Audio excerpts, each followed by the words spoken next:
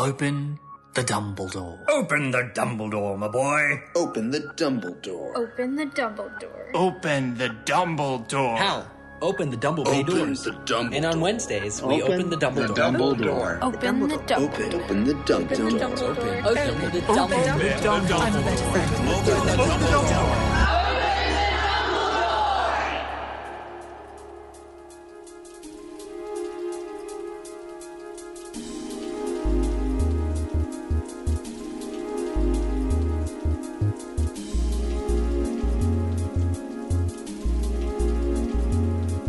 This is episode 269 of Alohomora for April 13th, 2019.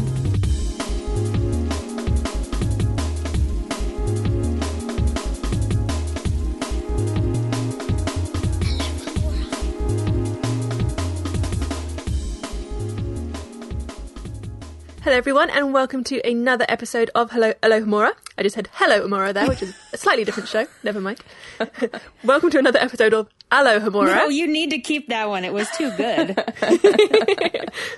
MuggleNet.com's in-depth exploration of the Harry Potter series. I am Rosie Morris. I'm Beth Warsaw. And I'm Kat Miller. And our guest, you guys have literally not heard her voice in, I don't know, almost 100 episodes, and it feels like just as many years. Her last appearance as a guest was on episode 188, and as a host, all the way back on episode 97 in 2014, it is Miss Laura Riley. Hi. Hey. Yay, Laura. I'm back. Yay. Thank you so much for joining us on this, middle episode of our 7-year anniversary special. Yeah, no, thank you so much for having me. This is super exciting. It feels super weird, honestly, because it truly just does everything from the doc and everything just feels so familiar, and it's just been so long, and my life's changed so dramatically since that it's kind of nice to go back and it's 2014, 5 years. I still don't know math. I'm super excited to be here this time from California. Moved from New York, so. Yeah, I was going to say, tell our listeners, what you've been up to. Well, in 2014, I think I was still in college, so I've since graduated. You graduated at the end of the epilogue. You were talking about that in episode 188 cute. as well. There you go. I have since moved to the San Francisco Bay Area for work, and I am the editor of a website called Matador Network, which everyone should follow, please. But we're the world's largest independent travel media publication. Pretty much my dream job, so I'm pretty happy about that. And that's pretty much it. I live by myself with my little dog Marge, who is heavily featured on my Instagram and currently sitting in my lap. So those are the major changes. But still into Harry Potter, despite Fantastic Beasts franchise and The Cursed Child, so it's probably a good thing I am not on this podcast anymore. So, we don't talk about those two things very often anyway, so great. It's fine. Yeah. Well, it's certainly good to have you back. And, this week, as I'm sure everyone listening has figured out, we are discussing Goblet of Fire Chapter 1, The Riddle House. And as I mentioned, this is our 4th episode in a 7-episode series celebrating our 7th anniversary, which is on April 18th, for the record. Definitely head over to the website and listen to episode 38, So Many Riddles. That is from July 2013, and it had Noah, Eric, and Rosie. Oh, Noah. And definitely be sure to listen to or read Goblet of Fire Chapter 1 before jumping into this discussion, because, it always helps to refresh your mind. Laura, I thoroughly enjoyed your Snapchat of you reading to Marge. It was very cute. I did, yeah. So I always said I would read Harry Potter to my children, and right now I only have dog children, and she was sleeping. I was catching up right before bed, reading the chapter, and she was fully nestled into my arm, looking at the book. So I was joking, but she. Goals. My cats hear the audiobooks all the time, so. Yeah, as anyone who remembers way back into the ancient times, Goblet of Fire is my favorite book, favorite movie, kind of, and favorite movie to rewatch consistently. But, so, it's, I'm excited. Gotta love those long-ass haircuts. Yeah. And if you guys out there want to help us get our haircuts, you can go and follow us on Patreon. And this episode is actually sponsored by Charles Kelliher, or Kelliher perhaps. Both of those actually sounded the same. I'm being very British today and just ignoring the H's. Never mind. Kelliher on Patreon, who has actually sponsored us 3 times. So thank you very much, Charles. Yay, Charlie. He's actually also on our... Yeah, Charlie is awesome. Yeah, he's actually on our content team on MuggleNet, so... Hi, Charlie. What's up? Thank you so much for your work. Thank you. And you guys out there can become sponsors for as little as $1 a month, and we will continue to release exclusive tidbits for our sponsors over on Patreon, so do go and check us out. And before we move on and talk about this wonderful chapter, we first have to give some shout-out maximas from episode 267, which was our Chamber of Secrets Chapter 1 episode. And I had a ton of fun going through these comments. It was a really good episode. I loved it. Always crack me up. Yeah. There was some fun discussion about how literally we took Dobby's eyes being tennis balls. And now I think we have to get some fanfic commissioned of anytime there's a simile used for a body part that you just have to draw that thing in the body parts. So Dobby's eyes are actually tennis balls. Hagrid actually has dustbin dolphin hands. Yeah. Yep. Yeah, I love it. So a shout out Maxima to Grifferin Prefect, who had a wonderful comment about Harry's newfound confidence and why they think that's why Harry was acting differently in the first chapter of Chamber, how he was a little sassier. Another shout out Maxima to the Silver Quill, who had a fantastic comment about characters and their pets. So this really got me thinking. I absolutely loved this thread. Go and check that out. The thread from starting with the Silver Quill, talking about how the trio and their pets are basically the same.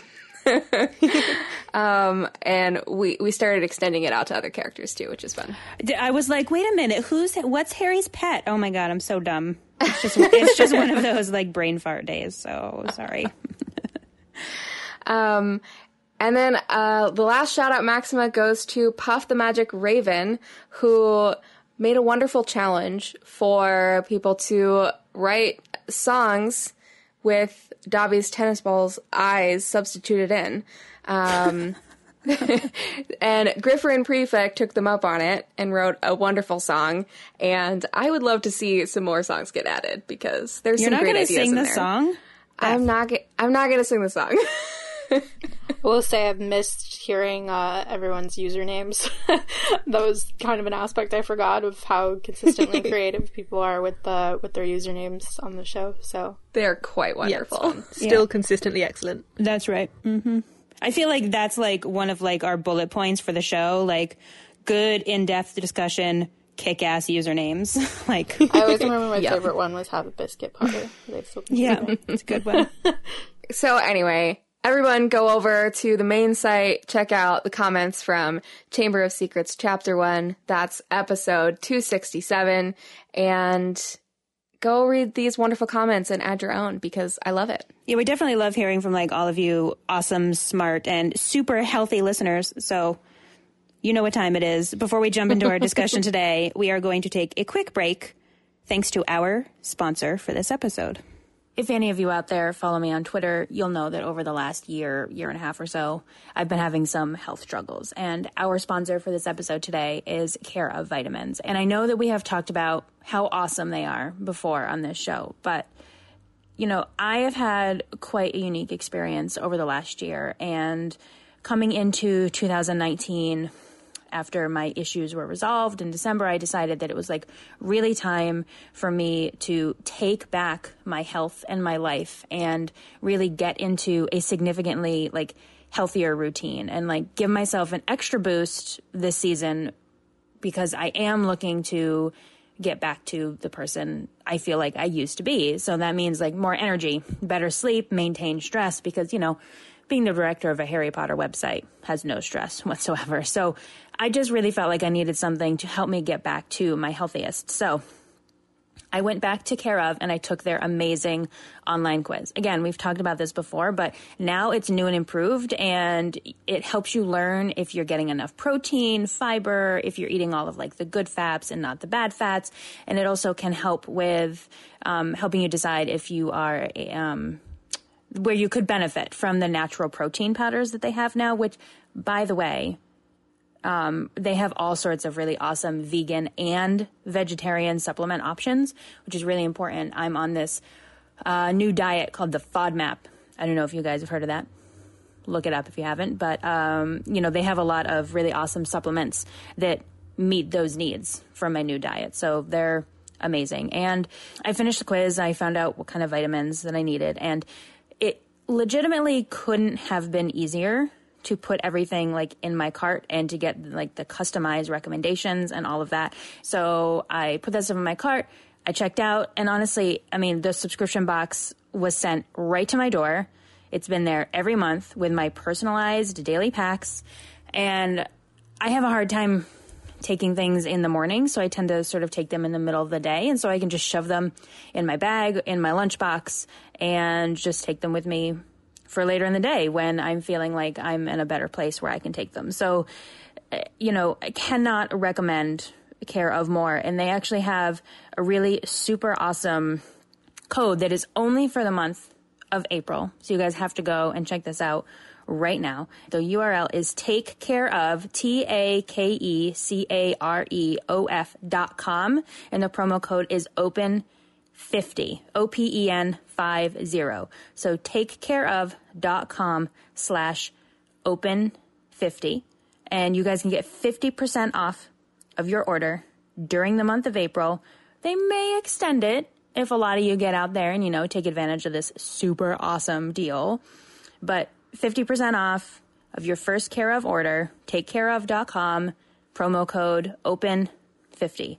Seriously, cannot recommend them enough. 3 turns should do it. Chapter Revisit.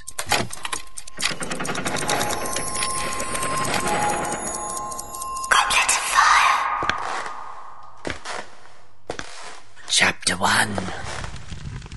The Riddle House. It is time to finally jump straight into our chapter revisit. So, we'll start with a summary. And we begin our 4th book in a brand new way in the village of Little Hangleton, where a creepy old manor house has sat abandoned for many years after its previous owners, the Riddles, were found dead. It is revealed that Frank Bryce, who had been arrested at the time for their murder, is still the caretaker of the house, and a light is on upstairs. Frank goes to investigate, overhearing some odd conversations about Quidditch, muggles, and a boy named Harry Potter. Unfortunately, he is discovered by a giant snake, the man named Wormtail, and the one they were calling the Dark Lord. With a flash of green light, a boy wakes up 200 miles away in Privet Drive. So even just listening to you read that, and when I was listening to the chapter earlier, and even when I watched the film, I got like a really hard Malfoy vibe from this Riddle house. And I don't know if it's just like the comparison of the two, but every time it makes me kind of like shiver. We haven't seen the Malfoy Manor yet, have we? No, that's in the last book. So no, technically the Malfoy Manor is giving us Riddle vibes rather than the other way around. Maybe. But yeah, I can definitely see what you mean. Yeah, it's a very much a dark and stormy, creepy house. Mm-hmm. Like all good mansions should be. And I love this chapter anyway, because I like when we get the chapters outside of Harry's point of view, and it expands the world a bit. Plus, the opening of the film, I happen to think they adapted this like really well. Although I hate that Barty Crouch Jr. is there, but whatever. Otherwise, I think it's really good. Gotta get David Tennant that screen time. Yeah, I think he has to be there, because otherwise you lose that thread. But I think it makes the mystery much nicer when he's not there. Yeah, agreed. I have to say, like, the format, if I can go back to really, I mean, remembering reading this the very first time, I would have been quite young. But at first, obviously because you had gone 3 books with such a simple format with the Dursleys and the Dursleys and the Dursleys. And obviously in the very first book, they do touch on the, you know, the Dursley kind of perspective from a sort of third person omniscient point of view, whatever that's called. But, I just remember kind of being shook, of that this was starting in this different way. And it really kind of just made me really excited that stuff was getting serious. And, I still think I've always appreciated those chapters the most, but I still kind of think this is the coolest one of them. So. Yeah. I remember just kind of waiting for Harry to appear somewhere, like just waiting for him to turn up in the house or, be mentioned in some other way than kind of in this discussion. So yeah, it was very much this isn't how it normally starts. What's going on? Which is a really good way of starting both this book and also kind of this darker period in the novels. Like this is a very, very much a turning point chapter. New way of introducing things, new style of writing a little bit, kind of focusing in on muggles more than wizards, and then it introduces the rest of the second war story arc. Well, and it's interesting to compare this to the Half-Blood Prince opening, which I know we haven't gotten to yet, but it is sort of similar in that it is focused on a muggle. But in both cases, we are sort of anchored to the story of Harry Potter because a character we recognize comes into the mix. And so it's really interesting to see her do that, sort of make us uncomfortable in a world we don't know. Yeah. But anchor us with characters we know. This came out in what, 04, 05? Yeah. I can't remember. I don't either, but I just remember this is when I joined the fandom. Goblet of Fire had been out, I don't know, 4-5 months, because Order was the first book that I bought like on release day. And I remember I have a very specific memory of setting down Prisoner of Azkaban, leaning over and immediately picking up Goblet of Fire. and it actually, it's a really good transition. I don't know how like readily you guys have ever gone from like 3 to 4 or whatever, but it actually works quite well for me. Yeah, I was just thinking, like, reading these out of context, so out of order, you kind of, you forget almost that Wormtail has just escaped at the end of book 3, and then here he is again at the very beginning of book 4, so we're almost following his story more than Harry's. Looking at the trademark on, at least in my book, it says 2002, the text at 2000, so even... Yeah, the UK edition was 2000, I've just, looked it up as well, so even earlier than that, Kat. Yeah, 2000. I was a child.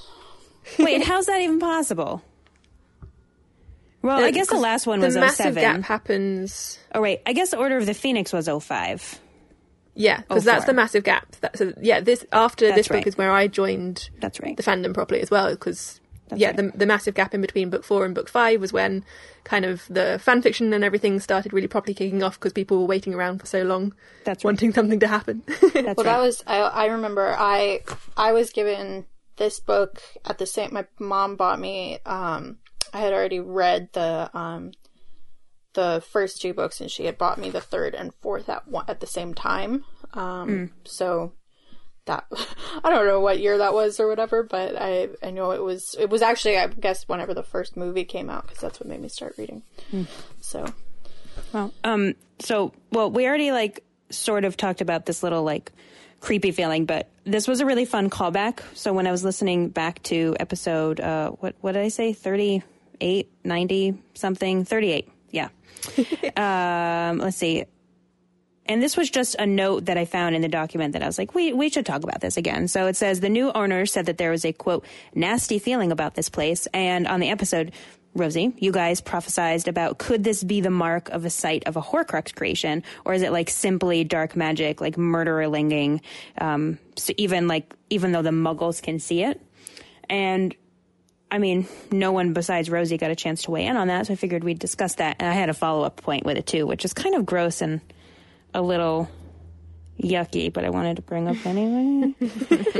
Does magic affect how the body decays? Well, I guess I'm going to just comment on the first part first, which is that, you know, I do think, you know, more so than just general, like, feeling of, like, being haunted and creepy, which I'm sure is probably the majority of the Muggles' point of view of just looking at it. I don't think it's radiating such strong evil energy that people at the bottom of the hill or whatever find it creepy. But in the case of Frank, I do think that there probably is just a sense of, you know, the evilness of the Horcrux creation, just because, you know, all the other Horcruxes have had such terrible energy, just even touching it or whatever, that it would stand to reason, I would imagine. Because Birth of Jorkins was for Nagini, right? That was the death he used to turn her into a Horcrux, right? Yes, I think so. That sounds right. Because that was the last one, the one that he was saving for Harry. Yeah. And we don't know what that object was that he was going to use. Right. Just confirming with my own head. Sorry, Laura, continue. But yeah, as far as how magic affects body decomposition, I would say no, probably, just because I'm sure, like, if we're gonna get super technical about it, I imagine everything's shutting down, everything's gonna react probably the same way, but probably slightly delayed process, because as they said, like, when they're with the, I guess we'll get to, but with the coroner, they couldn't find anything wrong with them. I imagine usually when you die, there's something wrong with you that's probably going to speed up that process in one way or another. That's true. But yeah, I don't think it's like preserving them by any means, because otherwise, yeah, I mean, it isn't Deathly Hallows, he kind of muses about, you know, his parents being buried and just, you know, the grimness of that. So I'm pretty sure it's all normal. Right. And also we see Dumbledore, like, you know, being all decayed in his little tomb That's thing. true. Yeah, I guess I was just really wondering if it made any sort of difference, because we know that the, like, magic is genetic. So does that change anything after you die? Do you decay slower? I mean, I don't know. Believe no. But I mean, I think, you know, I think both Muggles and wizards are still just human. Organic material. Yeah, and so I think probably once you die, it all goes to the same place. Well, and I suppose that it is confirmed that the magic, quote unquote, dies when you die, like spells that you've made broke and like things like that. So maybe, oh, that's kind of sad. Maybe the magic like dies in your body too. I don't know. It's sad. But I actually did some research on the whole, like, being scared to death thing. And I was pretty sure that it was a thing that could happen, but I found this really cool article on Scientific American where they said, like, yeah, essentially you're scared to death. Usually it causes a heart attack, which is what ends up killing you. They would be able to detect in an autopsy. So I found, like, I just found that it was funny that the coroner was like, well, I really need to put a stamp on this. So I'm going to say that they were frightened to death, even though that's not even remotely right, because they would have had a heart attack. So that's a really crappy coroner. I'm just saying. I mean, can you blame him if you're, you know, presented with something that makes absolutely no sense and has no answer? You have to put something. Yeah. Yeah, I presume it comes down to facial expression as well. Sure. We'll probably get onto it later on, but like the cook or the maid describes them as kind of sat at the table with their eyes open still. And yeah, I think I put the idea of them being scared to death down to the fact that they've got like a terrified expression on their face. Maybe I've just seen too many horror films where that kind of things happen. But I'm thinking, is that The Ring? I can't remember which one that is. But yeah, the idea that they look terrified, therefore they must have died of something that scared them. Well, I mean, and the text says that the only person that was seen near the house was a teenage boy, and it really struck me that Frank didn't recognize him, because, I mean, Harry, like, flips out seeing Tom Riddle Sr. in the memories, because he's like, holy crap, like, that looks just like, right? I'm not remembering that wrong. He, like, says that looks just like Tom Riddle. So I guess I'm just surprised that Frank doesn't connect the two. I know we don't know that at this moment, so that's probably why the connection's not, like, textually made. I'm not making things up, right? The Tom Riddle Senior that we see in Merope's memory is like 20 years younger, 17 years younger. So would probably look more like teenage boy Tom Riddle then. So I guess it depends on how long Frank's worked for the Riddle Seniors. True. Whether or not he saw Tom Riddle Senior when he looked like Tom Riddle Junior. Well, so we know Frank was in the war. So Tom Riddle was born in 26. So let's say it was 1900. Did he work with them before or just after the war? I guess we don't know. Also, I mean, I think it's implied pretty clearly that he doesn't get a good look. Like, I'm sure it's like probably you can gather someone's a teenager just by their stature and stuff, and based on the whole general dark creepiness, I'm sure this probably happened during the night, during dinner time, whatever. So I'm sure it's like they probably just saw a figure silking away type thing. Right. But, and also, yeah, I would just imagine it's all probably happened quickly and you wouldn't have really any reason to suspect that something had happened if you're just like the gardener. Yeah, I think it's probably one of those things where if Frank had been given a picture of Tom and been able to look at it for a minute, he would have probably put it together. But, you know, seeing a kid pass by, especially it sounds like that may not have been uncommon. Right, lots of damage done to the house over the years, right? Which may not have been true when the Riddles were actually living there, but... Oh, right. I'm confusing on my timelines. It's like Cursed Child all over again. Ah! But yeah, I mean, seeing a teenager just walking around the grounds, maybe saw him from kind of far away, it doesn't seem that weird to me that he didn't recognize him. Yeah, and I suppose, let's just say it does look like a riddle. Maybe they have nephews or something that we are completely unaware of, like other relatives that maybe look like this person too. Mm-hmm. And it wasn't Frank's business to know. Like, he's just the groundskeeper, essentially. So, you know, whatever goes on at the big house is not something that you get involved with unless you're asked to. So the fact that he noticed someone visiting at all is still something to remark on, and that's why he tells the police. Right. I mean, unless you're Hagrid or you live at, like, you know, Downton Abbey. Yeah. But the Riddles only seem to have kind of minimal servants. So yeah, they've got a maid and a cook and a groundskeeper, and that's about it. So yeah, it would be potentially unusual to see someone else at the big house other than the people who live there, but they would get guests all the time, so he probably wouldn't be all that interested in who was there enough to kind of note details and that kind of thing. Rosie's like, oh, that's about it. They only have a maid, a chef, and a gardener. For the time and for a manor house. I mean, that's true. As in, it's not Downton Abbey. That is true. I would, just for the record, I would take all three of those right now, happily. I would pay them very well if I could afford it. Yes. Just saying. Not gonna lie. So, do we think that the, like, Ministry of Magic knows about these deaths? Was it reported to them? Because we know that, like, the Muggle and magic authorities sort of work together. Yeah, and I was sort of wondering if they knew because the town didn't get obliviated. I think if the ministry knew about this, that they would have obliviated Men in Black at least style. at the time the cook, and then the cook would not have been able to tell other people about it. Yeah. Also, yeah, this is a Muggle town. The deaths were Muggles. Right. Like, they'll probably have some record of an unusual death, but not something that they're necessarily going to investigate if it doesn't kind of point a finger at a particular wizard. So this is a kind of random question, but do we know exactly how old Tom was at this time? I was literally just thinking because that. Doesn't you think he had the traits on him? Well, I don't know if it's like he was smart enough to work around that or whatever, but... So this has been an ongoing conversation over the last couple of episodes at least, where we're trying to work out the order of the Horcruxes being created and when Riddle is wearing the ring.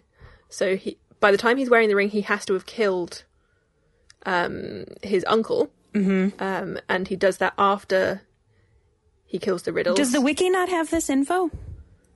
I mean, the lexicon? Possibly. There's like conflicting opinions because he could have got the ring and not made the Horcrux and that kind of thing. Sure. That's true. I mean, wasn't the Riddles the first Horcrux, or no? Yes. Okay. So let's see. The diary is possibly the first. That's the thing. Was the ring or the diary before the other one? Because when Tom is asking Slughorn about whether or not it's possible to make multiple Horcruxes in the memory that Harry has to kind of drag out of him later on, the discussion is whether or not he's already created one Horcrux by that point. I think so. Yeah, in which case that would most likely be the diary, and then he's got the ring ready to make the next one, and he's just kind of double checking whether that's possible. So in the diary, he's about 17, which would mean that the ring would be, again, around 17, so the trace would be broken by now. Well, I mean, I guess it depends on if you take lexicon as, the ultimate source. So they say that, obviously we know Tom Riddle was born December 31st, 1926. They say that this chapter happens July 1942. And so, no, not this chapter. Sorry, the death. Not this chapter, obviously. Tom Riddle murders his father and grandparents in July of 1942. And then in August 1942 is when he turns the ring into the first Horcrux by killing his uncle. Yeah. No, wait. No. So how old is he at that point? No, wait a second. Wait, hold on. I need to read through this. It says he first visits his uncle, Morphin Gaunt, uses a magic to steal the ring and frame Morphin. Tom uses those murders to create his first Horcrux, the ring, in July 1942. Also, to be fair, we don't really know the process of creating Horcruxes so far as it's like you murder someone and now you have a Horcrux. Like, I'm pretty sure it's just making it like where's the delay? Like he then used those objects to the splitting of the soul and the actual putting it into the object, whether that's one thing or if it's two. Yeah, right. And then it goes on that it just says like 1942 is when he asks Slughorn about Horcruxes, and he's already wearing the ring. 1943 is when he kills Myrtle, and then the diary is around September 1943. Okay, so yeah, he's 16, 17.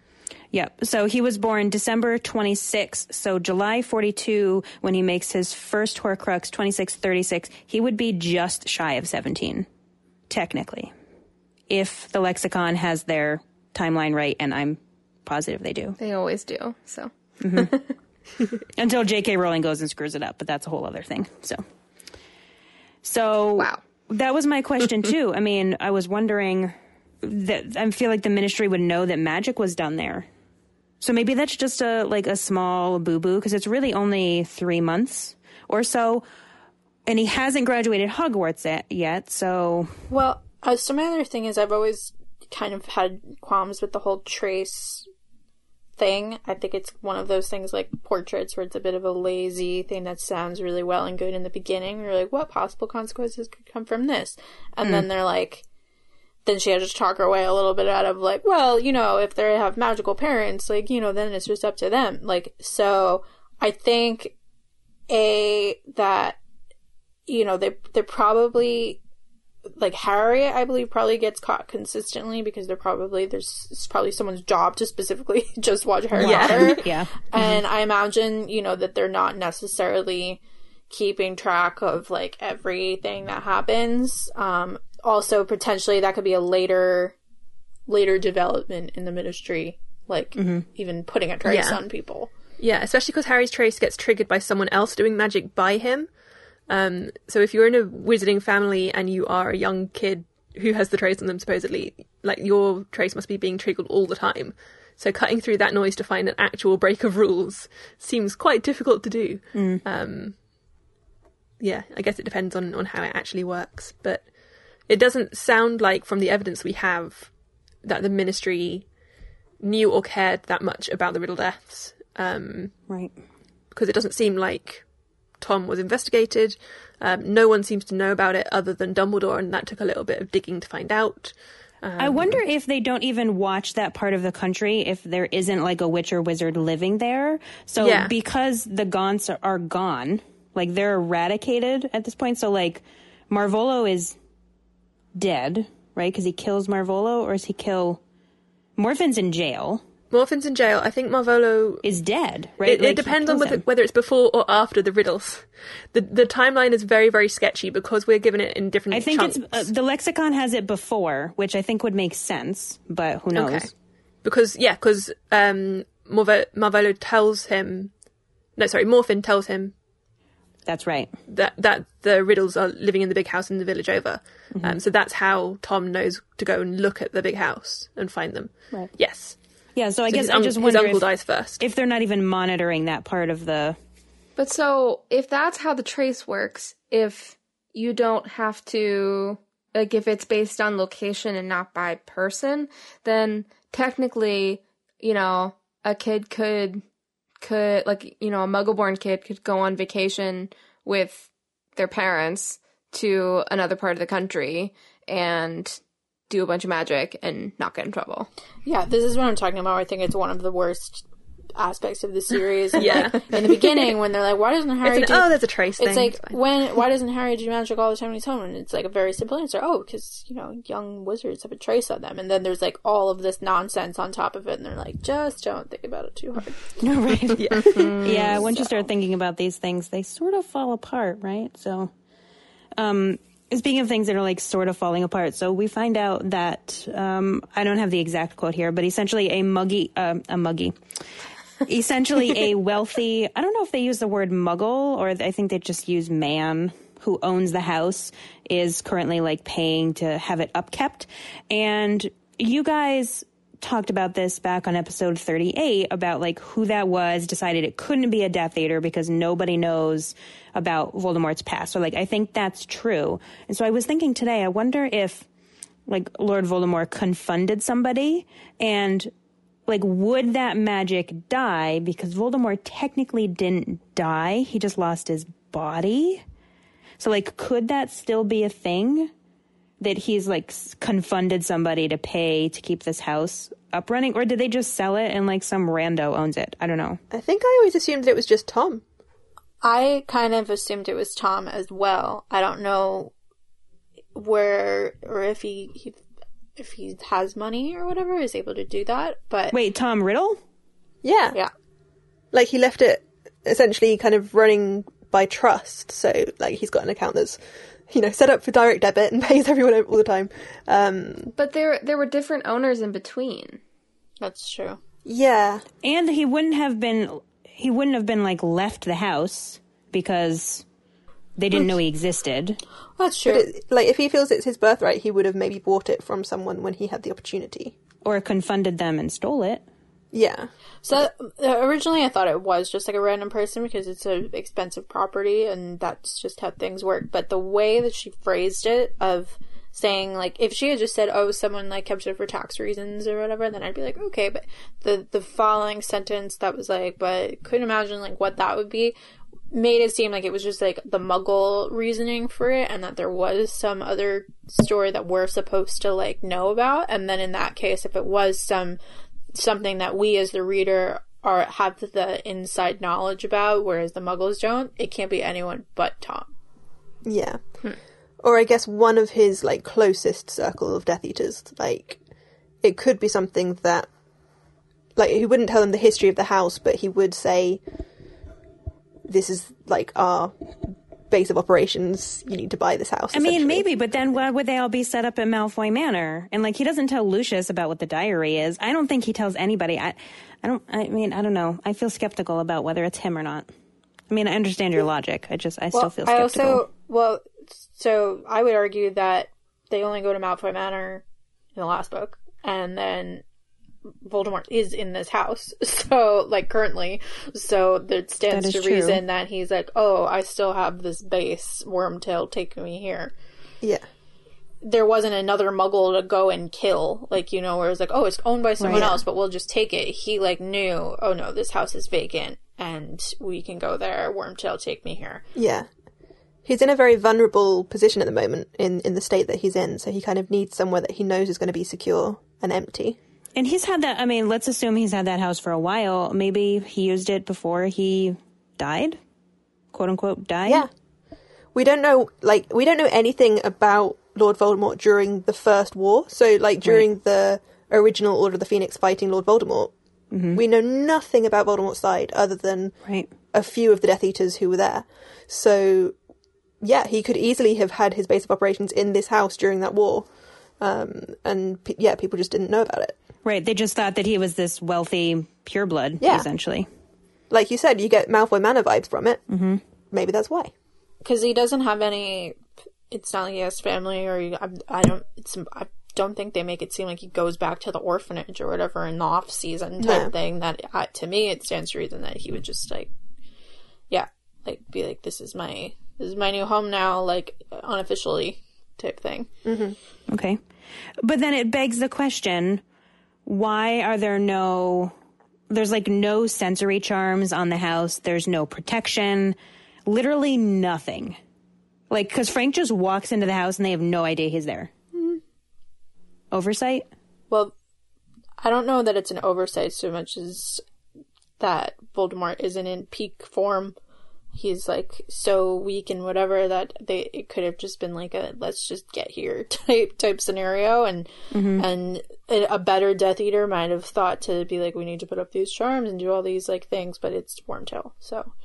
Well, I think it might be a little more sinister than that. I think it's more about how Voldemort has always underestimated Muggles. And I think he thinks that they're in a Muggle town, so they're safe, and, you know, that it would be very easy to deal with anybody who caused a problem.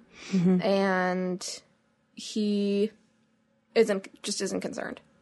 Yeah, there's no reason to put up the charms because he's not expecting anyone else to walk in. Sure, fair enough. Yeah, no one else knows that he's even around except Wormtail. The real reason why they've gone back there is to do with the ritual at the end of the book, isn't it? Because he needs bone of his father.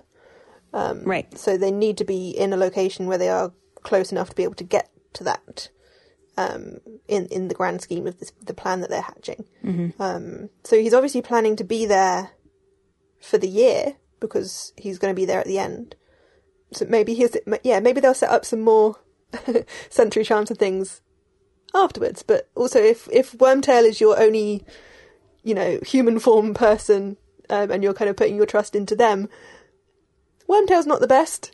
Maybe that's why he gets Snape back and all that kind of thing, to properly look after him again properly. Well, once he's got his body back, he doesn't need that. But yeah, Wormtail probably didn't think about putting charms on the doors, and Voldy's just not in the position to do that yet. Sure.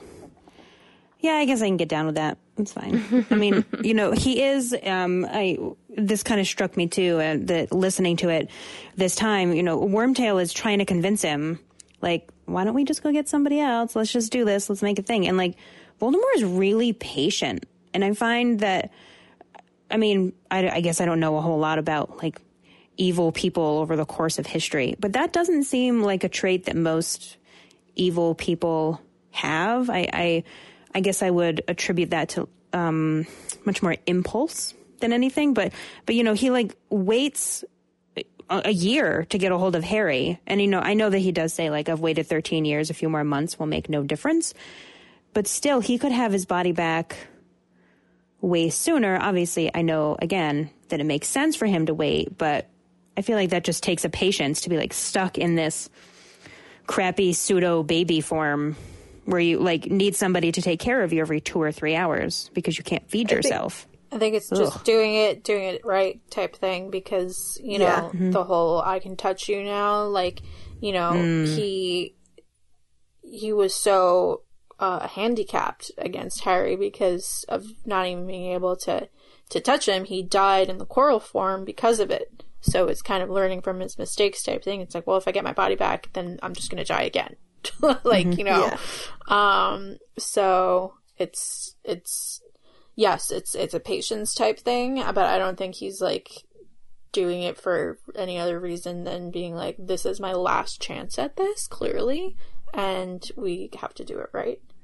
What about Wormtail's motivations in this moment then? Like, what does that say about him? He probably isn't really into the whole nursing baby Voldemort and milking Nagini.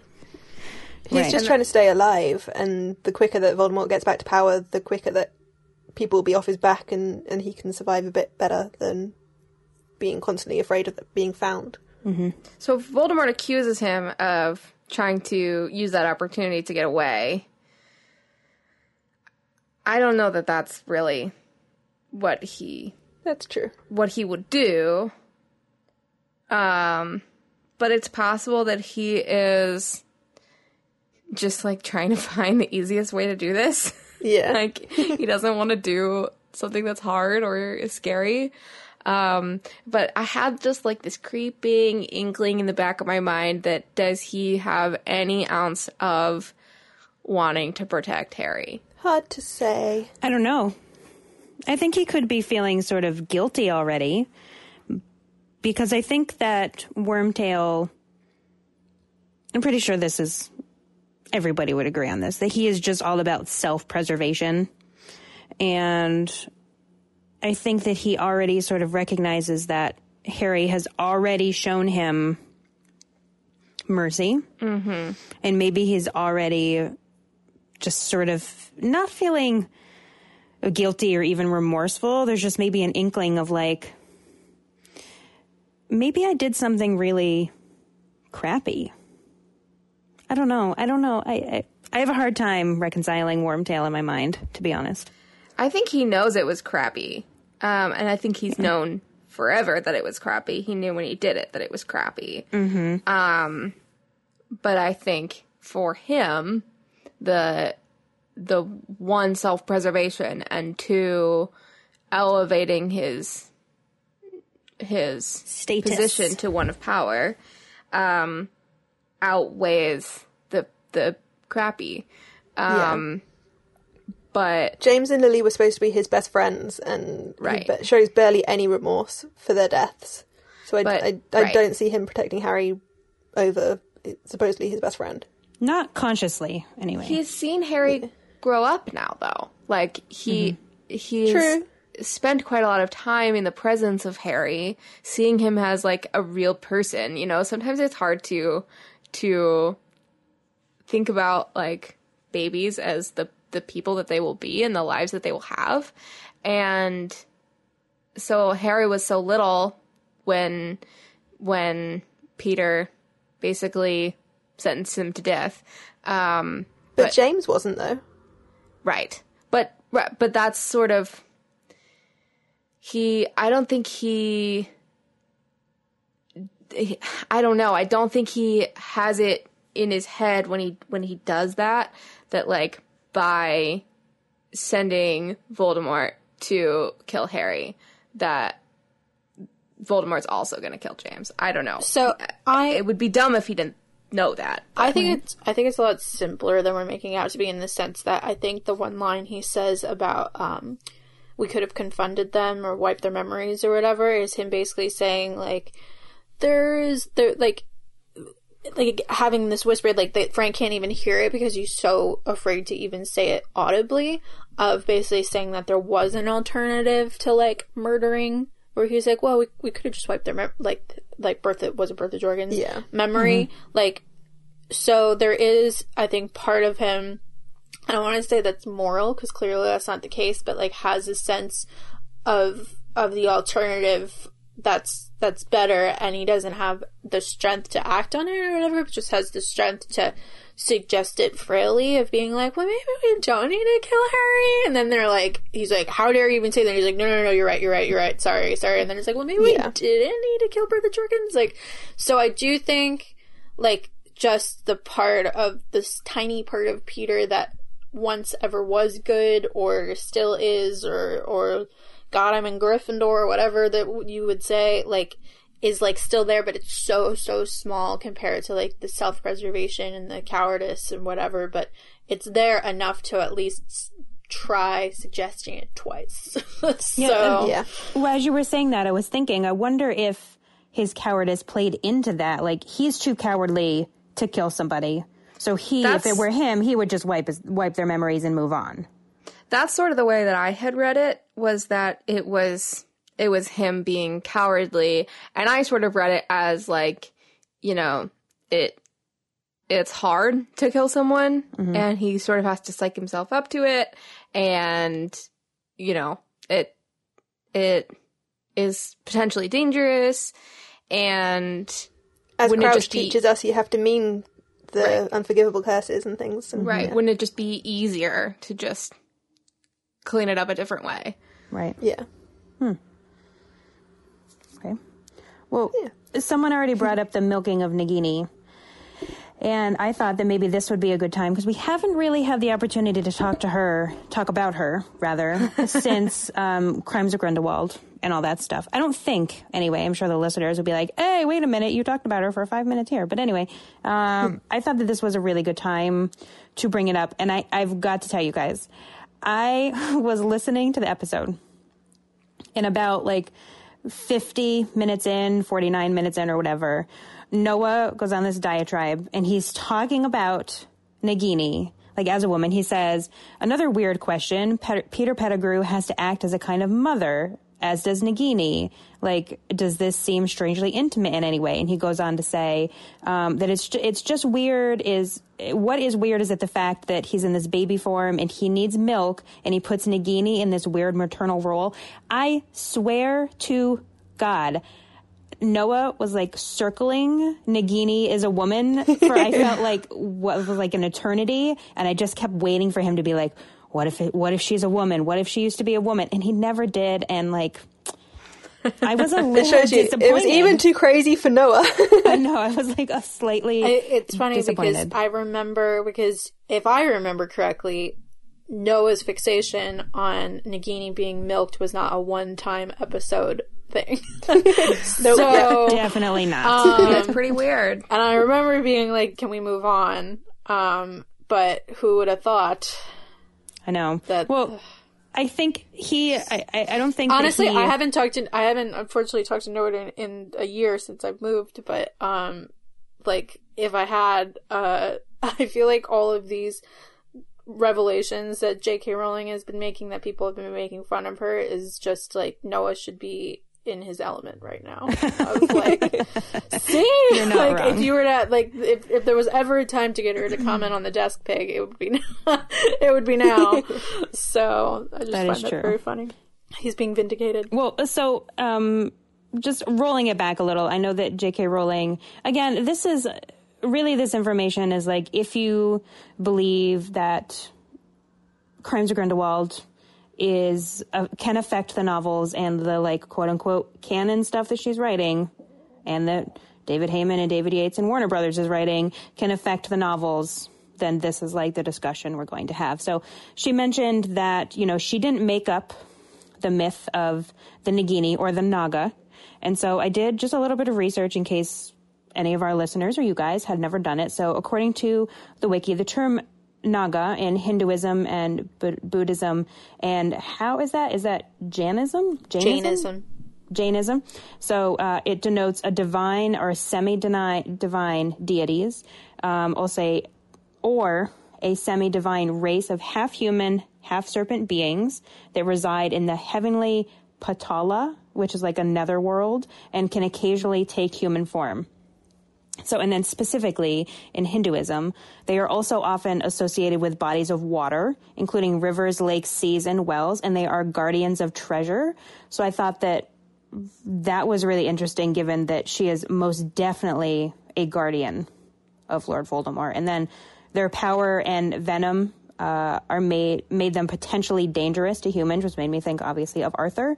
And then their eternal mortal enemies are the Garudis. Not sure if I'm saying that right, but they're legendary semi-divine bird-like deities, which obviously made me think of Fox / Dumbledore / the only one he ever feared, so to say. So I feel regardless of how you feel about the whole Nagini is a woman thing, I feel like J.K. Rowling at least did her research there, which I think we can all agree, regardless of whether you like it or don't like it.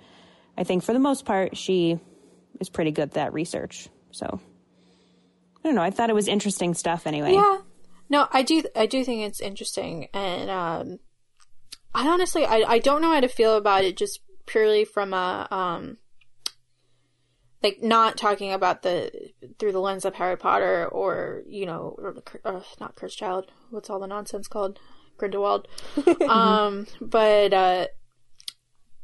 I'm kind of just posing this, like, I don't have a strong opinion on it, but I know she's been critiqued more and more lately of being kind of appropriative. Obviously there was the big controversy with the Ilvermorny houses. Yeah.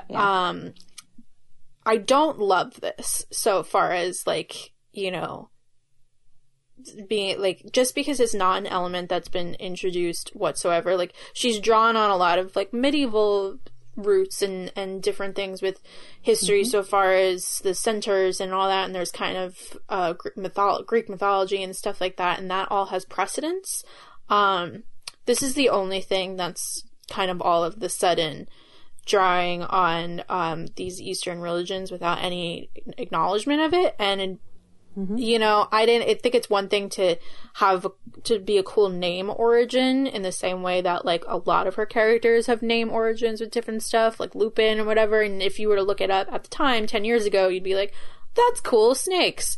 But to then make this a whole thing, and it's an Asian woman and all this stuff, like, I definitely, and I'm not saying I have a strong opinion on it, but I definitely see why people are irritated. I feel like it's an appropriation. Yeah, totally. It's just coming out of left field a little bit, to be like, suddenly of all of this stuff of, like, you know, setting a precedence that the mythology is very rooted in you know, and Rosie probably know better than me on this side of all the, like, literature end of things of medieval stuff. But I've got my degree in religion. But yeah, there's not been a single other thing in this series that has ever come from from this sort of thing. So as a name origin, it's kind of cool. As a whole thing of being like, no, this is the Naga and, like, whatever. Like, that's a religious thing. That's not a mythology so far as, like, unicorns. I don't know. It bothers me a little bit. I think, there's definite problems with especially kind of representing Asian women as snake beings in kind of modern media and things. There was a whole conversation about that. We won't get into that now. I'm not talking about the movie, just like the concept of, like, no, like, I thought about these creatures from the beginning based on, you know, a Hindu tradition. It's coming out of left field. So Naga in Sanskrit, I believe, means serpent and snake. So I think in terms of her doing her research at the time and, you know, using snake emblems for Slytherin and for Voldemort and for that whole kind of side of things, I do think she probably would have had a list of, you know, snakes in different cultures and tried to put as many different things in there as possible. The fact that she doesn't use creatures like genies, and other, there's plenty of other creatures that she could have played with, from other cultures that she doesn't. So it is kind of slightly odd to only use one or two, within the series. And this is, and that's what I'm saying. And that's where I get annoyed, is I feel like I'm being lied to a little bit, in that a lot of the times when she's like, no, I was planning this from the beginning, I 100% think she did her research in coming up with a cool snake name, almost like a Easter egg of, like, but to say, in the way that she does with all the different character names and things, but to say that she had cool the whole precedent thing with that, but to say that, you know, that she did this and was like, this person is this creature from this religion, and I'm gonna get around to it in a movie series 10 years from now, like, that I think is the lie. And that's why, and if I was on this show consistently, I have got some issues. But I know this is, like, probably getting super off base and whatever, but... no, this is exactly what I wanted to talk about. It's pisses me off, honestly. I'm sorry. But, series is, like, all my problems with Fantastic Beasts aside, I get annoyed when stuff is... like, just own up to being like, this was a cool new idea it came up with, and not, like, it written in the stars, you know, since the 1990s. There's absolutely nothing in the book series that suggests that Nagini is anything other than a snake. And like, well, in interviews and things that other than like a snake familiar kind of thing, like, yes, she's it's sentient definitely though, like, because something it looks at Frank, like, right but now. not a person. Right. And it, like, in interviews and things she did during the book series, and you know, everything up until the point where this huge thing was revealed before this film, like, there were suggestions, like, everyone always said, oh, Nagini's the snake that Harry released from the zoo, and she was always like, no, she was a snake that, you know, that was found in the forest in Albania or whatever. It was very much, this is an unrelated storyline, and she's just a giant snake that is now his pet, essentially. Like, there was no suggestion of any other history at that time. So it definitely does feel like added on backstory, shoehorned in. Which I don't think is a problem necessarily. It's what bothers me is when I'm told, no, this was, like, developed, like, wait, and maybe that's the case. I'm not underselling her. We already think we've done obligatory genius moments. You don't need to try and make yourself even more clever than you were, essentially. Yeah, that's the kind of stuff I'd really like to know. You know, I feel the same as Laura. I mean, if J.K. Rowling came out and just said, hey, listen, like, you know, I thought Nagini was just a super cool name, and I looked into this, this thing and realized that, that, you know, maybe that symbolism is there, and that's where she came the name. She thought it was really cool. She loved it, whatever. And if she came out and she said, yeah, and then I expanded on that for Crimes of Grindelwald, I'd be like, cool. Yeah, that's dope. I'd be like, that's I'm all for it. Cool. Let's do it. But then she sent that tweet that I remember was like, oh, how long have you been holding on to this? And it was like something like, just 12 years, winky face. And I'm like, come on. But yeah. Especially as we haven't really got a link between Grindelwald and Voldemort yet. Like, we don't really know how she's going to go from that film into, you know, the rest of the story and where she is in between times and all that kind of stuff. So, I mean, we may get some more information which fills in some gaps and makes it a little bit better. I doubt it, but we may in incoming films. But in terms of how it affects this story, I would prefer to just think of her as a snake with a snake history name, especially when Neville chops her head off. Right. And she's getting milked by Wormtail. Right. Yeah. So going in the other direction from Crimes of Grindelwald, there's actually discussion. So Nagini, again, if you are looking at it from that angle, is technically like a maledictus. So it's like a witch or wizard who suffers from a blood curse. And we learn in Cursed Child, which, you know, hashtag not canon, my opinion anyway, is that Astoria Greengrass was also died from a malediction. And I mean, there's a direct quote. It says, we were capable of having children, but Astoria was frail, a blood malediction, a serious one. An ancestor was cursed. It showed up in her. We know that these things can resurface after generations. And Draco says that in like the last act of Cursed Child. So we got into a huge argument about this line in our Cursed Child episode? Okay, that I was we gonna did say. more recently. Like, we talked about that for quite a while.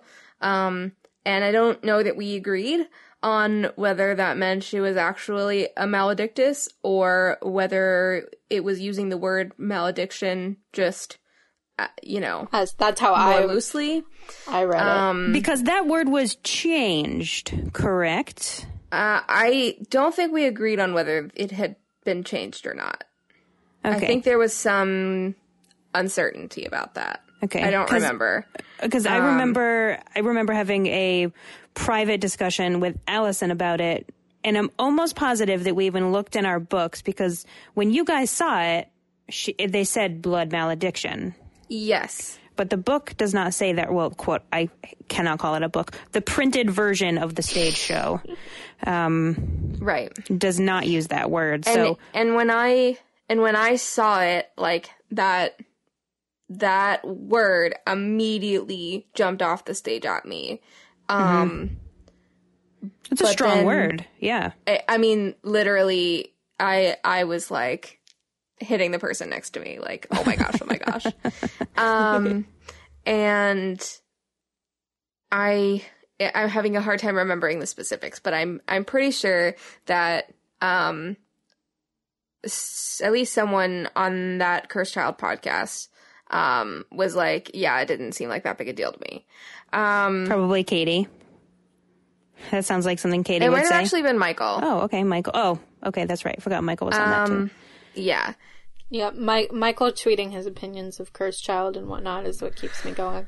to know I'm not alone. But so I encourage our listeners to go back to that episode and let us know what we said, because you're always so good at that. Because we're too lazy to. Yeah. All right. So now that we have like that weird, like, is it canon, is it not canon stuff out of the way, let's like get back to this actual book. But I did think it was important to bring that up and like talk about it. So thank you for indulging that discussion. It was the first thing, like, when I remember, like, I haven't read the book in a long time, and last night I was like, I know what's in here. Like, and then I wasn't expecting there to be any detail to jump out at me that I wouldn't have got the first time around, and then I saw that and I was like, oh, come on. Right. It's like, this is now a thing. I didn't want this to be a thing. I desperately just want to have a sit down with J.K. Rowling and like be like, show me where you wrote this down 12 years ago, because I will believe her if she shows me the proof. Until then, I will remain skeptical. I won't say that she's wrong. I won't say she's lying. I won't say that she's right, but I will remain skeptical, which I feel like is a very Ravenclaw trait anyway, so it's fine. Okay, so again, rolling it back. This isn't really rolling it back because I'm asking a very odd question. How does she, meaning Nagini, communicate with Lord Voldemort? So I know that they speak parcel tongue to each other, but like, is she totally a snake? And I'm not sure we know that information either. Or is there a woman in there? I don't think so. Which would make sense with the canon of this book. Like, yeah. In this book, she is Snake. Yeah. Correct me if I'm wrong, but in all the previous parcel tongue scenes with Harry, they are not actually speaking words, right? Like, the snake isn't speaking back to it. They're just like, it's like a nonverbal thing. Like, he isn't like in the beginning being like, I'm from Peru. Like, it's like more like a tacit understanding. He definitely hears the basilisk say ripped hair, like verbalized words. That's true. Because he thinks it's a human that's saying it. He doesn't realize it's a snake before he realizes that he's... That's true. Also inconsistent. Whatever. But yeah, I think the one at the zoo just like, maybe there's just a movieism, but I think it just points like, and things. Points and but then also hisses at the him. one that they do in the Chamber of Secrets, the dueling club. He's like looking at it being like, don't attack Justin, and the snake's not like, cool. It's like, just kind of understands. Yeah, the snake just slithers off. But then Harry thinks that he's saying words, and the rest of the club says you were hissing at it. So it's hard to say. Right. Like, I certainly don't think the answer is like that Voldemort is hearing some woman's voice. No. I think he's just interpreting snake sounds. Mm-hmm. I would tend to agree with that. Again, I think that that's mostly because I'm not sure how I feel about the whole, like, she's a woman who's now a snake sort of stuff. Somehow she is able to say there's a guy out there, though. So, like, there has to be enough specifics within the language to be able to say specifics about who is currently observing them. Mm-hmm. That's true. Also, I would say, like, while I think it's pretty clear by this point that it's like a full-on snake, and whoever she was back in the day, I forget the girl's name. It's just Nagini. So never mind. Mm-hmm, it is. Yeah. Like, that snake's communication is going to be more advanced than the snake at the zoo and the snake that just shot out of the wand at the dueling club. Because no matter what, it's a magical being, whether or not it's got human elements to it. It's gonna just probably I would make that argument for the sake of making it neat that the basilisk could have that argument as well. That it's like a magical advanced creature. And Nagini has a piece of Voldemort's soul in her right now as well. So true. There's that added communication layer. Yeah. Huh. Okay. Well, Nagini is definitely a deep dive character now, and we're not going to do an episode on her, so like nobody suggested. Okay, we've talked about her a lot. Maybe eventually once we get more of her whole story. Yeah. I think we would just argue the whole time. So yeah, I have a bit of burnout on this topic. Yeah. And on sort of the, like, J.K. Rowling saying new stuff thing conversation. Totally. And that's not to say that there's anything wrong with having the conversation. I just feel a little bit of burnout from it. Yeah. And I mean, like, us as a podcast for years have been saying, Joe, tell us more. It would be very hypocritical of us to go and say, actually, no, now. So we appreciate more information. It's difficult to tie in occasionally, and it's difficult to tie in when it's contradicting or when it's adding stuff that wasn't necessarily needed. Yeah, it's an issue, but that's enough now. Let's just like roll back and like we said, try to forget about all of the like extra stuff that we've sort of learned since then. Let's all take a few deep breaths. Right, yeah. So Nagini, we'll talk about her another time, whatever, she's gone. And so back to the chapter, there's an entire section, there's another callback, and it's a quote from Eric where he says, Frank overhears a conversation between Lord Voldemort and Wormtail. And this conversation, for anybody looking for clues, gives pretty much, as the guest was saying at the time, a lot of the plot points that are about to happen. For instance, the Quidditch World Cup is mentioned, the name Bertha Jorkins, who is talked about by some of the other characters that have to do with the Ministry immediately in the following chapters. And there's little clues like one more murder must take place, and this, that, the other thing. And really, he goes on to say, it just sets up the book because we are immediately shown what Voldemort is planning. And you guys pointed out in the episode 38, that, I mean, that's right. Like, we get the entire plot of the book, and that does not happen in any of the other novels. And, like, I wonder if that is a middle novel thing, because, like, this is novel 4. There's nothing technically in Circle Theory, even though people compare 2, 4, and 6, 1, 3, and 7 as well. But, like, I think that's one of those, like, cool standalone things. It's, like, only in book 4. It's essentially the opposite of what we've just done with 1, 2, 3 intro chapters. So 1, 2, 3 have gone back and looked at, here's what happened earlier, previously on Harry Potter. This is what's happened. And this one is an interesting coming up on Harry Potter. Right.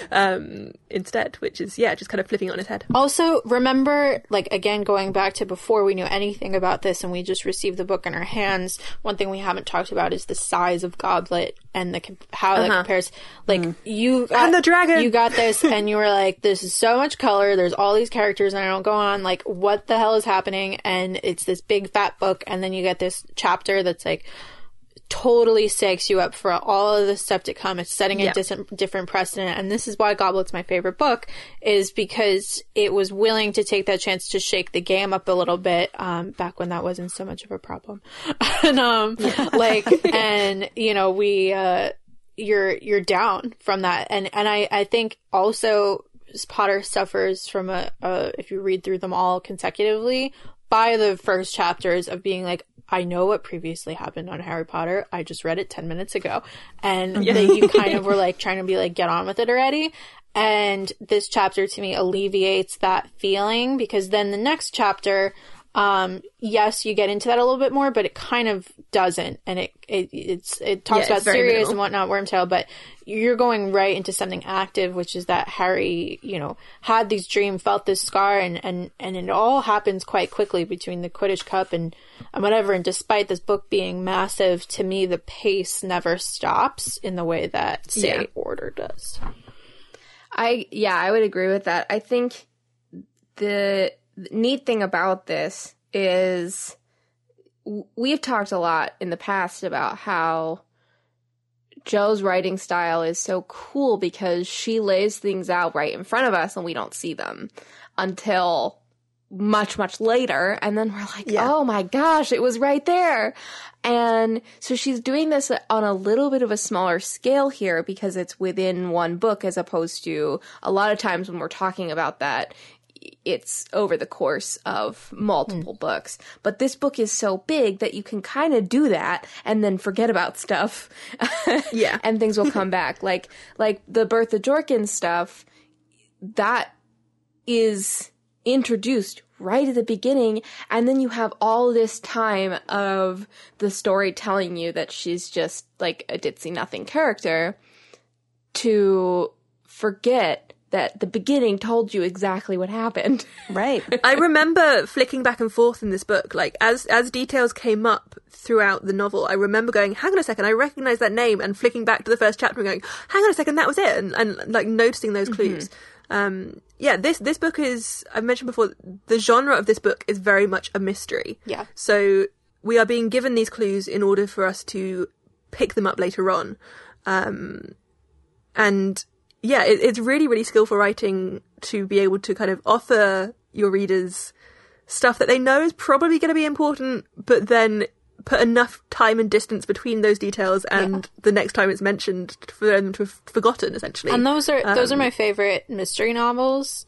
Are the ones where you can go back and look at the intro chapters and be like, well, you would have had no way of knowing, but it's fun to look back and be like, ooh, whatever. Yeah. And if I really want to make everyone hate me for hating J.K. Rowling, I could go on a rant about her series of mystery novels for not doing that, where you, like, for going back and, they're impossible to figure out ahead of time. Exactly. And that's what, like, I don't have an interest in that, because it's not like I ever figure anything out. My mom does, and, like, she's a genius with figuring out Potter. Even I remember when she was reading Harry Potter, she picked up on so many things that I was like, how? For a first go around. But anyway, I like just the idea that you could, like, go back and have these little Easter eggs.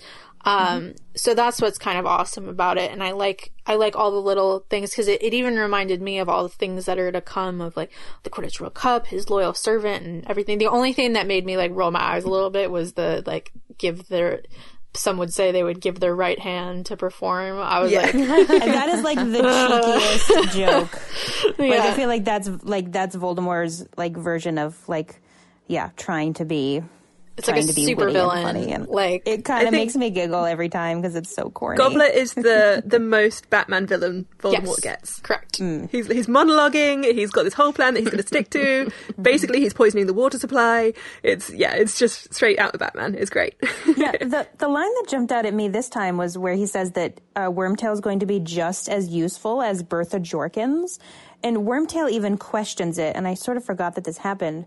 But I heard that line. I was like, wait, is he like insinuating that he's going to kill Wormtail? And then Wormtail even says, you're going to kill me. And he's like, no, my dear boy. Like, why would I kill you?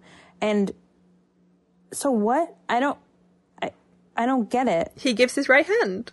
Right. But Bertha, it's difficult. So Bertha Jorkins either created her death created the Horcrux in Nagini. But I wonder if there was something in that made Voldemort's childlike body exist as well. Like, there's something had to have happened for Voldemort to have reconstituted himself into the form that he currently has. They killed her in Albania, right? Yeah, I think so. She went on holiday and he found her there. I don't think that he reconstituted himself into like a child form. I think it was more just like a general decay. It was either a decaying of a human form or of a birthing of a, some sort of, like, depending on whether or not you believe he had been, what form he left as from the Sorcerer's Stone, because in the movie he's just like smoke dissipating. Like, however he was crawling around, whatever it was, Wormtail had to find him, so he had to have some sort of physical form.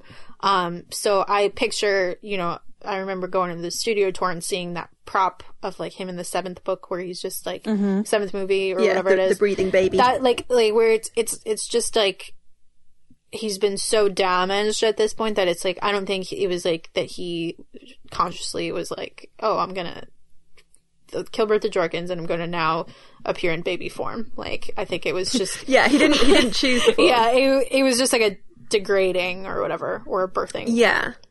I think, to me, it always felt like something happened just before Goblet of Fire started, beyond Wormtail going to find him, that made him kind of feel strong enough to come back and do all this ritual and stuff now. How did Wormtail find him? I'm sure this has been discussed. I think he heard rumours. There was rumours about the forest in Albania. That's right, because like, no one else came to look. In Voldemort's big speech at the end, he says to the Death Eaters, none of you came to look, only... Well, maybe you should have gone to Albania. You heard rumours, but only Wormtail was... Right, so he would have heard those rumours living at the Burrow. Probably. Yeah, probably. That's interesting. So Arthur was saying things maybe. Well, we know Arthur likes to come home and gossip a little bit about work, so... Yeah. Or he was complaining about something Malfoy said, or who knows, right? Maybe he heard that Bertha was missing and went to look then. So maybe Bertha and Nagini happened before Wormtail found I thought her. Wormtail brought Bertha to Voldemort. Oh, yes, that's true as well. Yep. So many details, too many things, oh dear. By killing Bertha and by making Nagini, he has regained some strength, and therefore Wormtail giving his hand will allow him to regain his body. Like, I just wondered if that was kind of a parallel thing. That... Right. Okay, so like Bertha helped him get his body back. Yeah, because he had to have done something because, I mean, his body died. It's very clear that his body died and his soul lived on. So like the only part of him that was connected to Earth was the soul. So he had to do something to get a body back, and you can't just like stick a soul into a 50-year-old man's body. I mean, maybe you can, but we've sort of seen that with Harry, it doesn't get rid of the old soul, so I guess he would have to start fresh. He'd have to start as a baby, which is right? why he's got to make this whole... right. Yeah, he has to make the whole ritual at the end of this book in order to get his original, or some form similar to his original body back. Right. Wow. But yeah, the thing that he is in the chair at the moment that's so horrific, and presumably the thing that is thrown into the cauldron at the beginning of that ritual has to have come from somewhere. And it seems like it was created in Albania, potentially using Bertha Jorkins's blood and bones or whatever. I'm just like sort of appreciating how smart Lord Voldemort is, because he didn't have a brain, he only had a soul, and somehow he thought of all this. I don't know. Depends on what you think the soul is, and whether or not it is just the soul, or if it's a remnant of personality. I feel like I remember talking about this before, where even the whole ritual at the end of like what necessarily the precedent was for creating it, like the blood of the father, whatever it is, bone of the father. Yeah, it was very much prophecy-like stuff. I'm just curious, like, who did that first? And then wrote it down. Well, he said the spells of his own invention, so nobody. Oh, okay. Or he said I don't think he said spell, he said a potion of my own invention, or a process of my own, something like that. Maybe that's movieism, but pretty sure that's in the book. Either way. It would have had to, I see the movie too often. I don't remember that in the movie. All right, I'm pretty sure it's in the book. I haven't read Goblet in a long time, so need to read the whole book. So something that is definitely in the book, who I just want to take a minute to like appreciate, is Mr. Frank Bryce. So he's obviously, killed here at the end of the chapter. And I don't think we've ever done this, but I thought it would be really fun to just like chat about him for a minute. And I thought that we should sort him and like give him an honorary sorting. Well, he's a total Gryffindor. No, he's a Hufflepuff. Oh, Hufflepuff. See? He's very much a Hufflepuff. See, when I was writing down like the traits as I was listening to the chapter, so he's a war veteran. He enjoys or even doesn't mind being alone. He is sort of just deals with public shaming because the entire town thinks he's just crap. He's definitely prideful because he still lives at the house and like tries really hard to keep it up. He's loyal. Again, he still lives at the house. He's trying to like maintain the home. Granted, maybe it's the only place he has to live, but still, he's obviously brave because, I mean, granted, he goes up there thinking that it's kids, but he sticks around after he learns that like this guy is killing people. And he's super curious because, again, he sticks around after he learns this guy is killing people. I thought Gryffindor, too. Yeah, he also sets the intention that he needs to let Harry Potter know that something's happening, the police, whatever, that, he does kind of channel that war energy where he's, like, goes to stand in front of the figure of Voldemort or whatever, and even though he knows he's probably not getting out of that, whatever. Stands for justice. Yeah, I definitely... I definitely would say Gryffindor just because I think, beyond the sense of duty and honor of kind of like keeping the job and the pride of the being the caregiver and not cowering in the face of public, humiliation and all that stuff. I think is very Gryffindor traits. But I think it's a quiet pride. It's not ego, it's not doing it for the... Well, not everyone in Gryffindor is, I know, but So Hufflepuff gets left behind because it doesn't have those traits in the same way. Like, it's one of those interesting things that, you know, it's if you're not this, if you're not that, if you're not that, then you must be a Hufflepuff. And Hufflepuff has traits from all of those houses and does it in a more quiet way, I would say.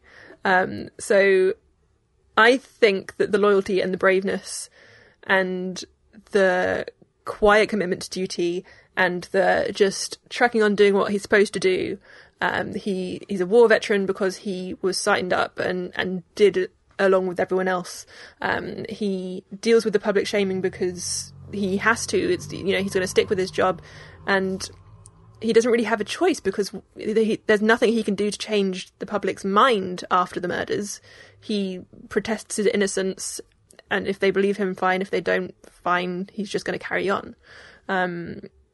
I see all of that as very Hufflepuff. Yeah, I think to me, the most Hufflepuff part of him is that he continues to work there. Yeah. But He's just going to keep on trucking on. Yeah. Then the real question is, he's a Hufflepuff. what trait would Frank value most? Because the Sorting Hat is all about what you think is most valuable. I'd say loyalty. Yeah. Which I suppose is kind of a Hufflepuff trait. So and I've been sort swayed. of loyal to the property, right? He's not really loyal to the people who own the building. He's loyal to the house and the walls and the garden. And the care in his own, line of work and his job. Yeah, I've been swayed. Mm-hmm. Yeah. And when nobody even cares what he does because nobody actually lives there and no one would know the difference if he just let it go. I guess he's not in it for any sort of glory.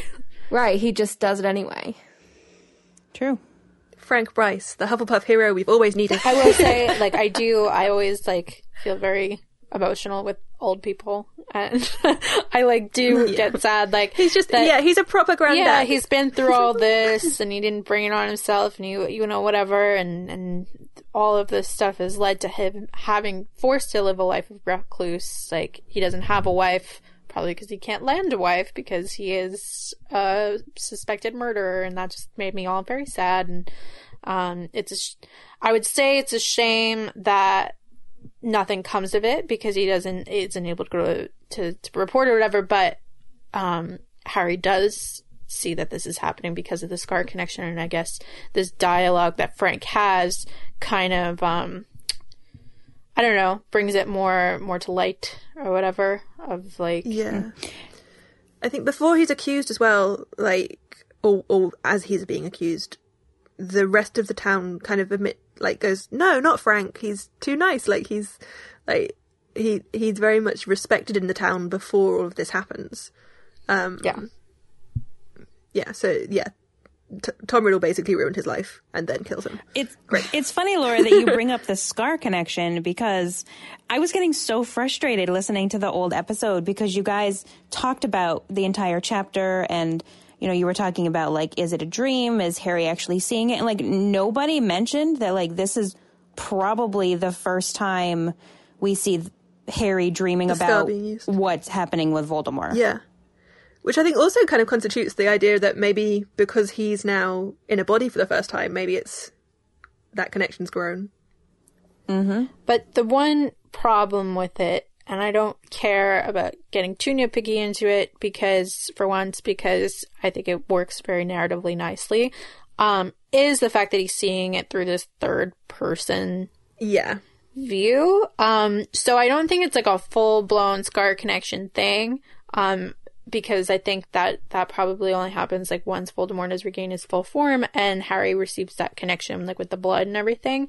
But I think it's almost a preview, so to say, of what's to come. I don't think it's a full-blown thing. It's difficult. I don't think Frank being there actually makes any sense so far as a Harry connection goes, but it's a nice narrative choice, so I will let it slide.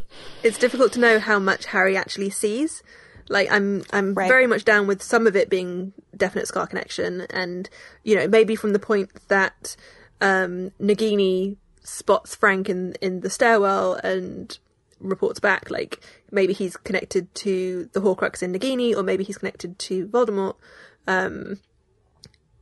But yeah, Harry would not be able to see from Frank's point of view. Like there's a lot of detail in the beginning of this chapter that Harry definitely shouldn't be given if it is just a Scar Connection idea.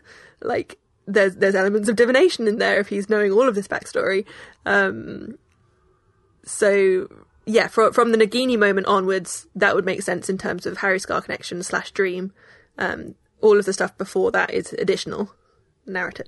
It's not implied necessarily also that Harry has seen all of this, like, because in the next chapter, and correct me if I'm wrong because I didn't read it last night, he's pretty much like the details he mentions are just things like Voldemort said. Of words and then at the end he's like, and Frank was there or whatever, because Frank does come in front of Voldemort. So it's possible that like what Harry is connecting is really just the dialogue, whether it's through Nagini or through the Horcrux or whatever, through Voldemort.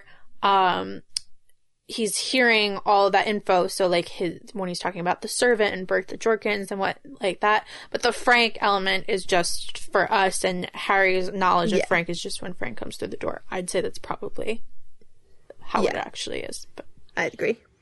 Well, I mean, that's it. It's a pretty epic last line, though. I was waiting. I thought you guys would bring that up. It's like that to me gives me chills to this day. Yeah, it's really good. This whole chapter is very cinematic. Like the zooming kind of free camera narrative is it's brilliant. And like you said earlier, it's very well adapted in the film. Mm-hmm. Very much. How was it being back, Laura? Cool. Yeah. No, it's been fun. You jumped right into it, that's for sure. Yeah, I know. I love it. It's almost like I love talking. Yeah, no, I mean, it's fun because I have stepped away from Harry Potter quite a bit since I, left Alohomora and left MuggleNet and whatnot, just because of life, but also because, with all these external factors, I think the Cursed Child was when I was like, you know what? I'm going to take a break from Stanning. And then, I don't know if you could tell, but I became quite the dedicated Game of Thrones fan in the meantime. But yeah, no, it's always every time I think I'm away from it, then it pulls me back in, and I'm like, okay. And for what it's worth, like I have my own house now, and I've decorated, and I have it's all very nice, mature decorations, but I still have my Marauders map and my map from the theme park that's actually really cool. That the one that comes in the wand box. Yeah. Those framed on my wall and whatnot. And nice. So I've not fully abandoned, and it feels nice to be back in, especially for my favorite book. I would not have been as enthusiastic if this was Order of the Phoenix. Well, I disagree on that, and that's fine. It's okay. That's why we had you here, so that's good. Since you brought up Order of the Phoenix, just kind of remind everybody that the next episode we will be discussing is Order of the Phoenix Chapter 1, which is Dudley Demented, which is also another really cool and fun. Actually, yeah, that is a kind of... It's a great chapter. It's a good chapter. It's going to be good. And we have another really awesome guest lined up for that episode, too. Like, not as cool as Laura, but Thanks. But if this is my outro, I will just say, if anyone is interested in travel content, I please go ahead and follow Matador Network on Facebook and all Matador like Olay. Correct. Right. MATAT. We I fully kind of run the editorial now, and I'm really excited about it, and it's something I'm very passionate about. But for what it's worth, we also kind of incorporate a lot of entertainment, so far as to say things like Harry Potter and Game of Thrones do come up quite a bit now that I'm at the helm, in terms of just whether it be filming locations or things that we did a story the other day on ancient like UK ruins and inspiration it's had in literature and stuff like that, and things like Harry Potter and whatnot came up. So there are ties, is to say, but there are. But I've apart seen from many that, of them. Yeah, apart from that, if you just like me and care about what I do, I would greatly appreciate it if you follow it. That's it. Marge stayed very peaceful the whole time. She stayed on my lap. So good kid. Well done, Marge. Who was named after Marjorie Tyrell in Game of Thrones, but whatever. Naturally. Okay. But thanks, guys. It was really great catching up. So if you'd like to be on the show, just like Laura, but after all of our anniversary shows are done, we're through our special guests, you can visit our website, alohomorapodcast.com, and choose Be on the Show. Just follow the instructions and send us your audition, and you'll be all set to be a wonderful guest with us here. You just need a microphone and a pair of headphones, and if you're chosen to guest, we will walk you through the rest, and it's not too bad, so don't worry about it. You can also visit the Topic Submit page to tell us what you'd like to hear us talk about, because we choose our topics straight from your guys' suggestions. Mm-hmm. So we rely on those suggestions to help us figure out what we're going to talk about next. And in the meantime, if you guys want to get in touch with us, you can find us on Twitter and Instagram at AlohamoreMN, Facebook.com/OpenTheDumbledore, the website AlohamorePodcast.com. Our YouTube is YouTube.com/AlohamoreMN. Email AlohamorePodcast@gmail.com. And don't forget, you can listen to us on the Android Store, iTunes Store, Google Play, iHeartRadio, Pandora, and Spotify now. So definitely head over there and check that out. And just one more quick reminder to check us out on our Patreon. It is patreon.com/Alohomora. Thanks again to Charlie Kellier for sponsoring this episode. You guys out there can sponsor us for as low as $1 a month, and be sure to check out all of our higher tiers for access to Dumbledore's office, episode sponsoring, decals, chapter readings with Michael, vintage Alohomora t-shirts, and much, much more. All that remains to say is that I'm Rosie Morris. I'm Kat Miller. And I'm Beth Warsaw. Thank you for listening to episode 269 of Alohomora. Open the Dumbledore.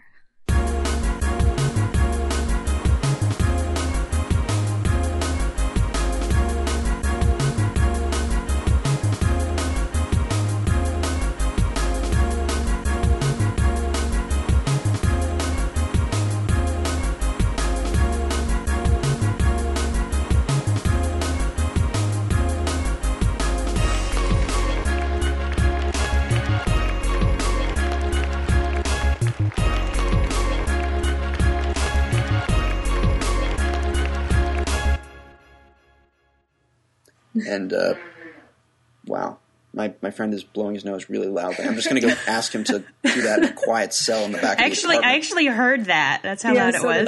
They are so loud. He doesn't know what I'm doing right now. Who was it? Ian. Oh, that Ian. Yeah, he, I got to tell him off himself. Okay. I'm just going to tell him to be relatively quiet. Sure. Damn it, Ian. This happens all the time. Like every episode, Noah goes to yell at someone. I love it. Yeah. I can imagine with his roommates. Yeah. Do I sound really nasally? Like really bad? No, you don't. Not really. Okay. I've been like taking cough syrup and cough drops and nasal spray like all morning so that I wasn't coughing and hacking all episode. Because that's really sexy. You sound pretty normal. Do I? Okay, good. No, but he's really sick. And Kat, you're kind of sick too. This is just a unlucky episode. Yeah, what's up? I'm saying number 13.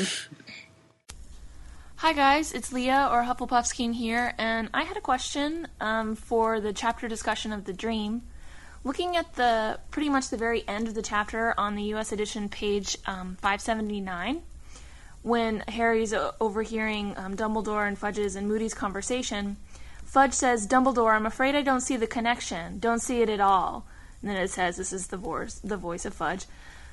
He says, "Ludo says Bertha's perfectly capable of getting lost. I agree we would have expected to have found her by now, but all the same, we've no evidence of foul play, Dumbledore, none at all. As for her disappearance being linked with Barty Crouch's," and he doesn't get to finish his thought on that score because Moody then steers the direction about specifically Crouch's death. But here I'm wondering, what do you guys think is Dumbledore's actual full suspicion about the link between Bertha Jorkins and Barty Crouch? Do you think that he's deduced the actual situation, or does he think that they're linked in a different way? I just thought this would bring up some good discussion about what Dumbledore might or might not know at this point, or how his suspicions are developing before the real big events of the end of the book. Thanks. Bye. Hello, this is Anne, aka the Head Girl, and I read something that I had to share. In Vampire Forensics by Mark Jenkins, he touches on creatures in ancient Greek mythology called Alastors. He says that Alastors are, quote, avengers, like male furies, and he adds that Alastors are generally avenging things like neglected burial rites. Do you think that Joe was letting us know Moody's fate as soon as we met him? Looking forward to hearing what you guys think. Okay.